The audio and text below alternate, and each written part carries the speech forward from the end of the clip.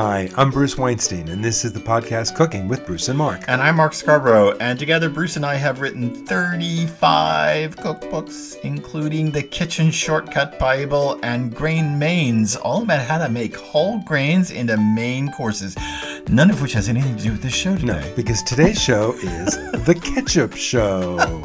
Look, ketchup is an American staple. I mean, I love it. Most of us love it. We love it enough to, how much do we eat of it a year? Oh my gosh. North Americans consume each 3 bottles of ketchup a year. And those are probably the Costco size bottles. I'm hoping. It's unbelievable. But you know why. Everybody knows why, despite Ronald Reagan and vegetables and despite ketchup. Ketchup is a vegetable. The only thing that man ever said right. The ketchup is a vegetable. Oh my God. All right. Beside all that, it's sweet. It's a little tangy. I guess someone might think it's sour. I don't think it's. I'm the guy who puts 4 lemon slices in a glass of iced tea. So, iced tea. Oh, my grammar teachers would be proud. Okay, so I don't think it's so sour. But anyway, everybody loves the condiment. So we're going to talk about what to do with that bottle of ketchup, because we have a hunch you got a bottle of ketchup in your refrigerator and you are using it for burgers and maybe hot dogs, and you need to figure out what more to do with it, So right? we're going to give you 7 more things to do, and we're going to start with Mark. Okay, well, the first thing is just don't forget that ketchup makes a great omelet filling. Now, don't turn off the podcast. Ketchup and eggs is a great combination. My grandpa Joe put ketchup on eggs, and that's how I like it. I think every guy has put ketchup on scrambled eggs at least once. Yum. It's delicious. If you haven't, try it. So, how would you make an omelet with a ketchup filling? Me? Yeah, I would take a nonstick skillet and I'd put the beaten eggs in it. And when it was just about set, I would put the ketchup in it, roll it up, and put it on my plate. There you go. That seems like a very easy way to use up excess ketchup. Okay, so moving on. What's a second great way? Well, another thing that you could do with ketchup, because it has so much flavor and it's got vinegary stuff in it, is use it as a marinade. I think people forget about this one. Yeah, but don't use it straight. Yeah, you can just dump the steak in the ketchup alone. But if you mix equal parts of soy sauce, white wine, and ketchup, throw in a little minced ginger, some garlic. So again, that's soy sauce, white wine, ketchup, ginger, and garlic. It's an amazing marinade. You could do that with skirt steaks. You could do it with hanger steaks. You even do it with chicken thighs. And just to clarify, that's equal proportions of soy sauce, and you can use reduced sodium, right? Because ketchup's got plenty of salt in it. And white wine. And white wine and ketchup. And what if I didn't want to use white wine? What if I had an alcohol issue? What would I put in there? Apple juice. Okay. Apple juice. Unsweetened apple juice, we always say. Oh, yeah, because you're going to worry about this. So you're using ketchup, and you're going to worry that it's sweetened apple juice. Okay, so how long should I marinate that stuff? Let's say that I mix together equal parts soy sauce. I'm going to keep saying it a million times so no one can forget.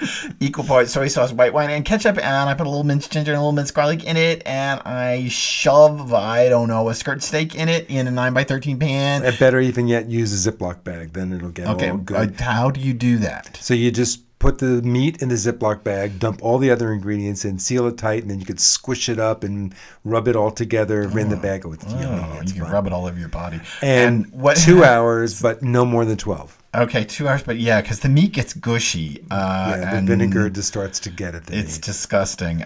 So anyway, 2 hours more than 12, but in the refrigerator, right? Yeah, in the fridge. Keep that in the fridge. Okay, so what else are you going to do with it, Mark? Okay, so a third idea is what I do is, of course, ketchup is the base of cocktail sauce. Now, many people know this, but I am the one in our family who is asked always to make the cocktail sauce. You make good cocktail sauce. I do. So I just want to tell you how I do it. And I'm going to give you my exact recipe. And you can write this down or you try to remember it.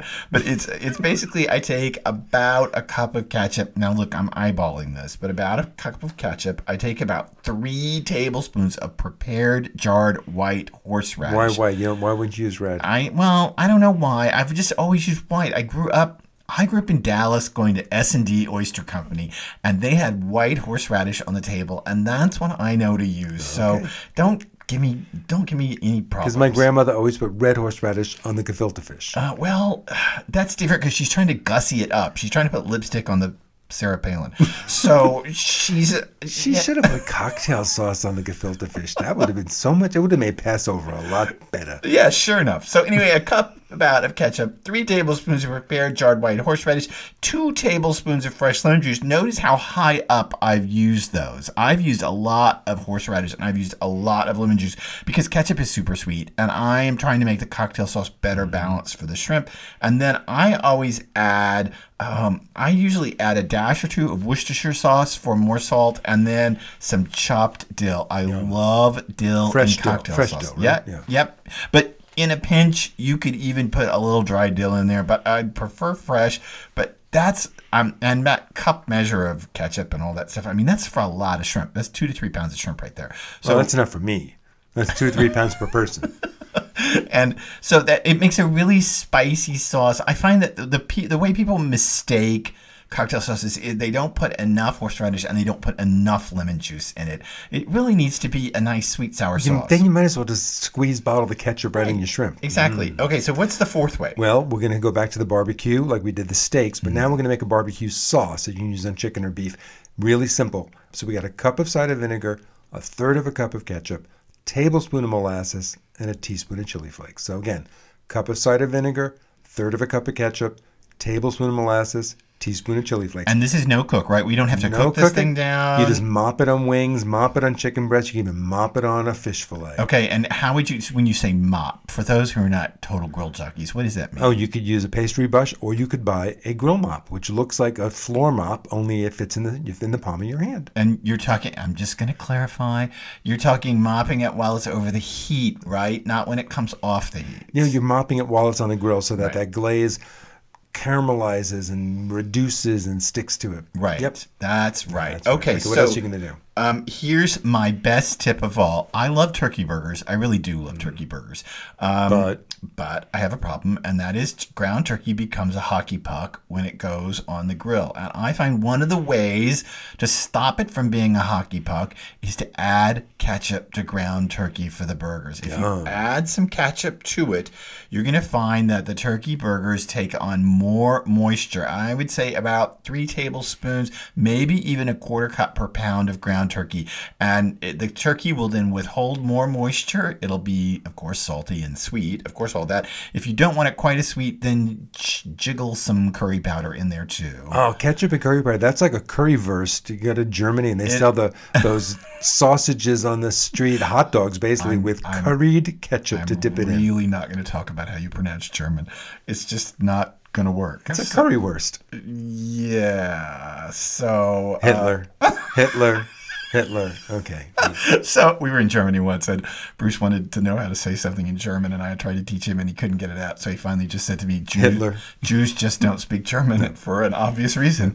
Put a little ketchup, and if you don't like it quite so sweet, a little curry powder, 3 tablespoons of ketchup per pound of ground turkey. The turkey burgers will not be those horrid hockey pucks. Okay, so moving on to the 6th thing to do with that bottle of ketchup. So the Germans used ketchup and curry powder. The Swedes do something really weird with ketchup. They like to put it on pasta. Are you sure that's weird?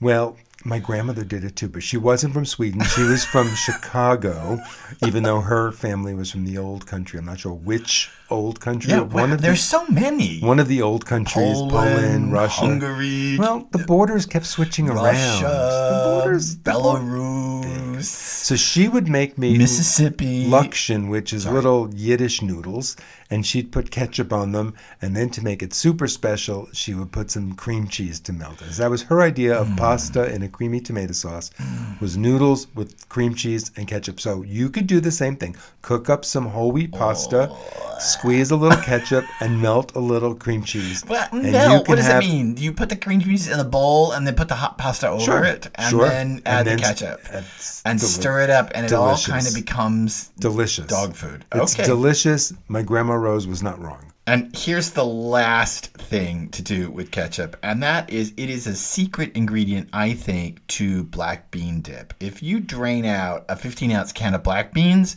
and you puree it with some ketchup, some balsamic vinegar, and some chili powder, just standard old chili powder, you're going to have a really fine black bean dip. Yum. I think maybe like about 3 tablespoons or so of ketchup. You don't have per can of beans. Yeah, you don't have to be crazy about this. Maybe a tablespoon of balsamic vinegar, maybe a tablespoon of chili powder, but you don't have to be crazy about this. You can eyeball it. But, can I make that tonight? Let's have some tonight. Yeah, well, we just had taco night, but sure. And so black bean dip, ketchup is just the natural in it because it's sweet, it's a little tangy. That balsamic vinegar will pull the tang up quite a bit. And don't use another kind of vinegar because it's going to get too sour then. Because balsamic is sweet, and that's a good thing. That's right. So there are 7 things to do with that ketchup in your refrigerator. Wait, I want to go back through the list again just for the sake of argument. We're going to put it in an omelet, right? Sure. We're going to use it as a marinade. We're going to make a cocktail sauce. We're going to make a barbecue sauce. We're going to put it in turkey burgers. We're going to make Bruce's grandmother's disgusting garbage pasta. And what was that last one? Oh, right. You're going to put it in a black bean dip. We're going to make it in black bean dip. Okay, but we have a bonus. We have two things to do with items. ketchup. And my favorite is, those little packets of ketchup that you get at like McDonald's and fast food? Grab a handful of them next time you go. Steal them. Grab them. Put them in your freezer. And that way when you burn yourself in the kitchen, you've got little ice packs ready to go on your burns. I'm sure McDonald's are going to thank you for that. But they are really handy to take care of burns. And if you can't get ketchup out of a bottle, if you're using still the glass or plastic bottles, not the squeeze bottles, one easy way to get the ketchup out is you put a drinking straw into the bottom, put it all the way through to the bottom of the bottle, and then blow very gently. Well, you're making bubbles in your bottle. No, don't blow hard or you're going to end up with ketchup all over your kitchen.